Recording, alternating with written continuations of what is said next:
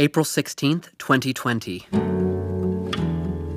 Things are looking better in the United States as epicenters like New York City see a decline in COVID cases, but experts say we haven't reached the peak yet. Government aid checks have started coming this week, helping the millions of people who have lost their jobs due to the coronavirus. Small businesses that have shut down temporarily due to stay-at-home orders are able to apply for low-interest loans through the Paycheck Protection Program. States such as California have started planning for reopening, but until we have flattened the curve and get more widespread testing, life as normal seems impossible anytime soon. 632,656 COVID cases in the United States, 28,160 COVID deaths. This is how we walk on the moon.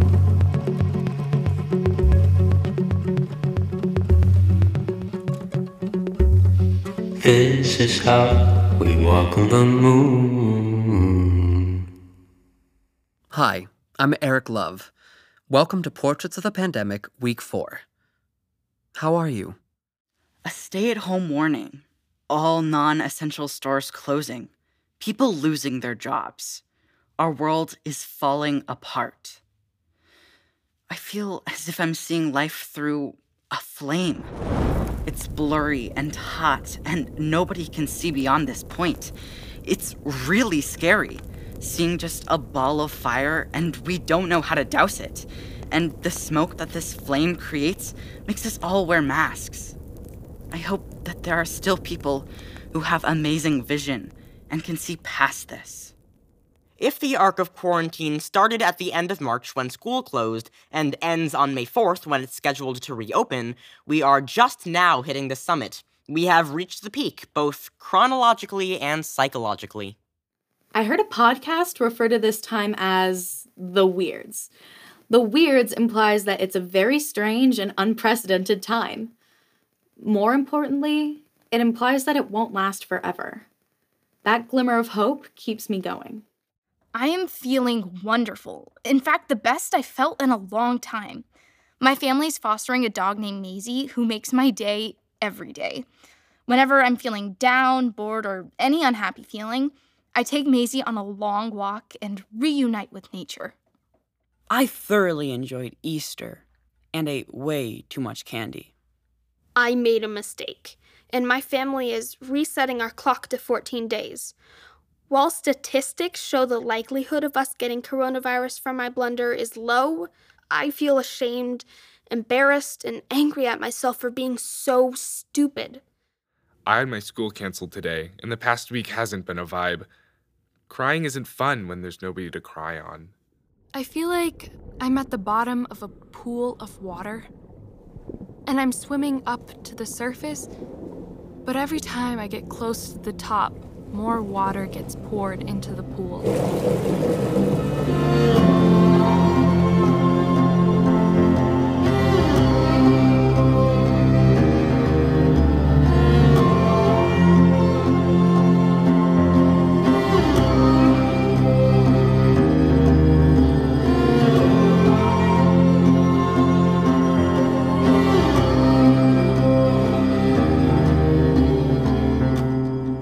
I understand that feeling, Ella.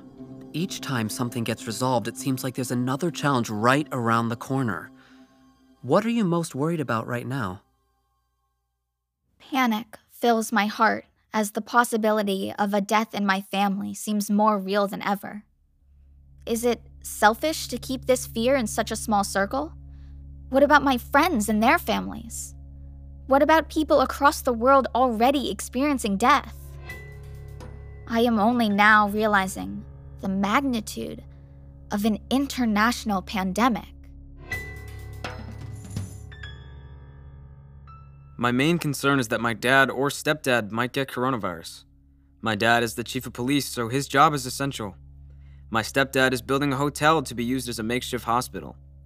Knowing that some of my family members are out there surrounded by people every day is nerve-wracking. I am scared about death.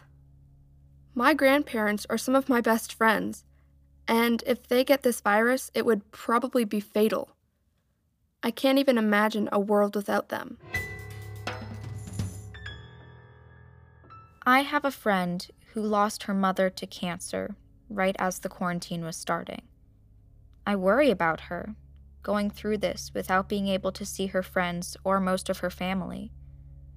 I FaceTime her often, but I can't really tell how she is doing through the camera, and I feel like I can't help her from so far away. An old woman got really close to me and we had a brief conversation. I was uncomfortable. Last Thursday, I saw a man and a woman picking up trash. When they stepped foot in our yard, I panicked. When I saw a girl playing at Clifford's Park, I didn't even consider entering the playground. The coronavirus has led me to be afraid of people.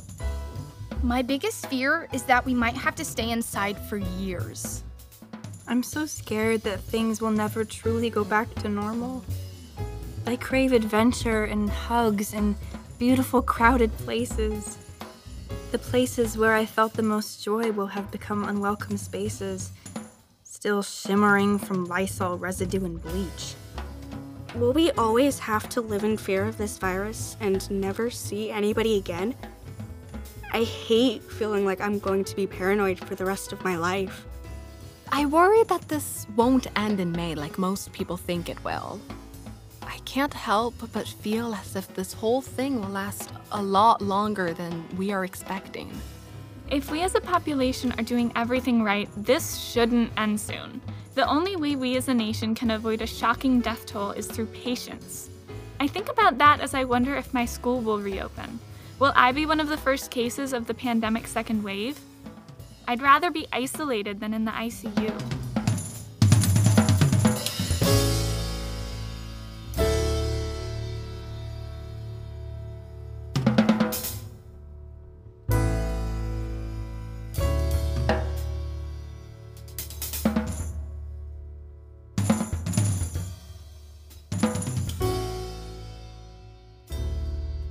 Here are some stories from the week. I found out recently that because of the impact of COVID-19, my family cannot support me going to college this fall.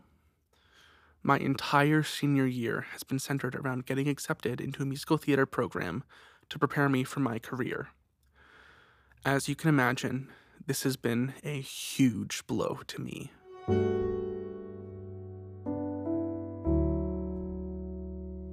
While some may embrace quarantine as a moment to reflect, spend time with loved ones, bake sourdough, and binge Netflix, I keep thinking about LGBTQ kids in unaccepting homes.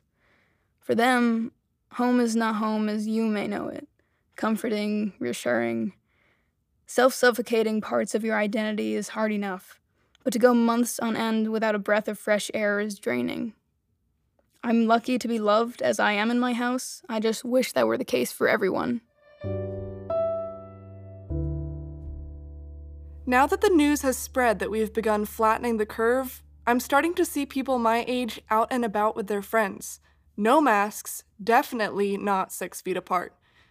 I feel like shouting out my car window, "You are killing people!" But think better of it. No one gets to make exceptions right now.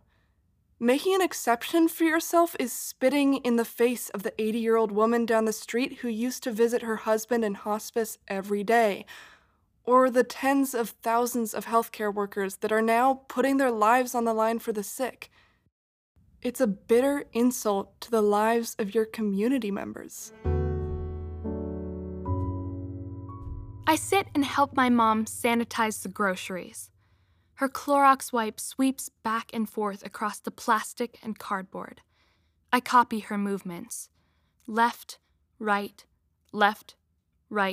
a constant pattern. But then I think, did I touch this box before I sanitized it, making my hand dirty, making it possibly infectious? I feel like I need a PhD in germ spreading. What if I'm the reason my family gets coronavirus? What if I wasn't careful enough?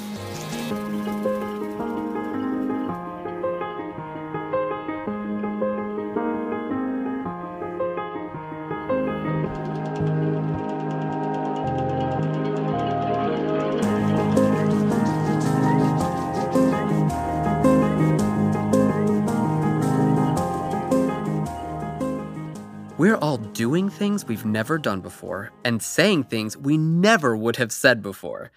What is the craziest sentence that you've heard this week? My mom said, "Hey, Hugh, do you want to go to the grocery store with me?" And that isn't the crazy part.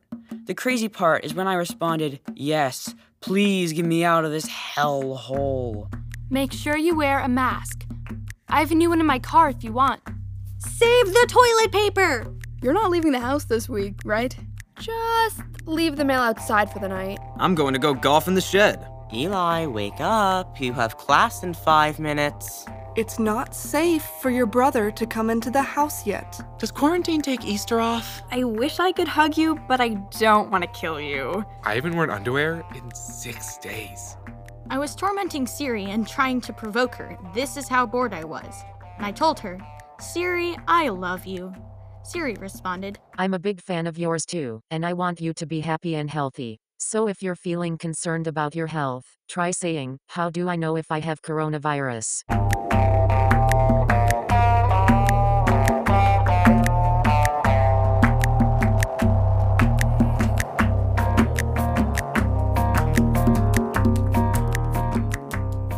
I cannot believe Siri said that.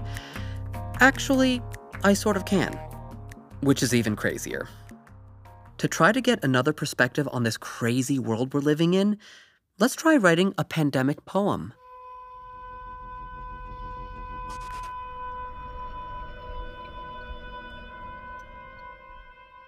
It's not the same to look through a screen at the world, to see and hear but not really experience, to connect but not really touch.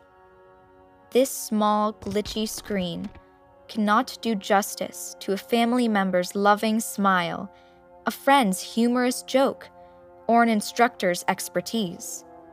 It's not the same to look at the world in your hand, because when the screen goes black, you are still alone.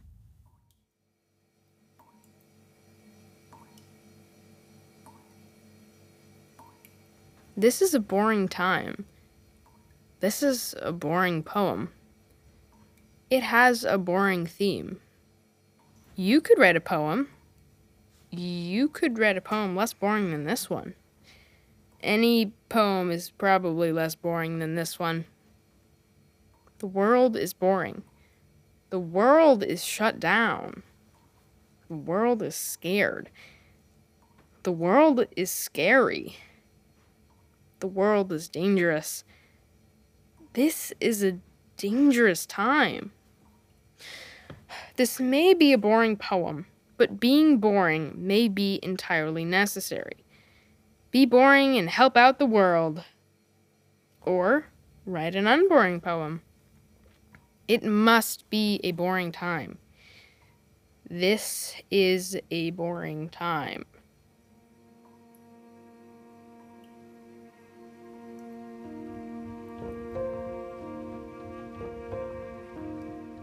In the corner, there's a clock. Tick, tock, tick, tock. Steady as a solid rock. Tick, tock, tick, tock. Stuck at home with this clock. Tick, tock, tick, tock. Time is slowing to a walk. Tick, tock, tick, tock. Nothing to do, no one to talk. Tick, tock, tick, tock.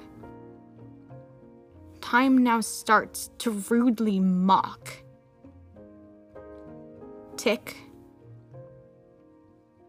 tock. Boredom stretches. Time stops. Tick.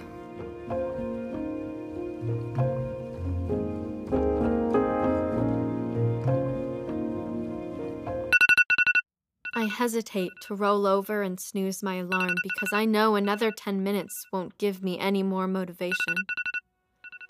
I hesitate to open my blinds and let the sun in as a reminder of the outside world.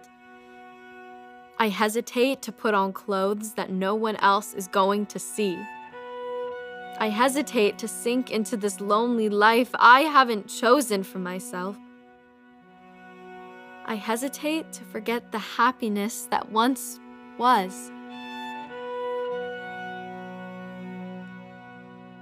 Prickly sickness, thick and viscous. Sneeze and breathe this ficklest ickiness.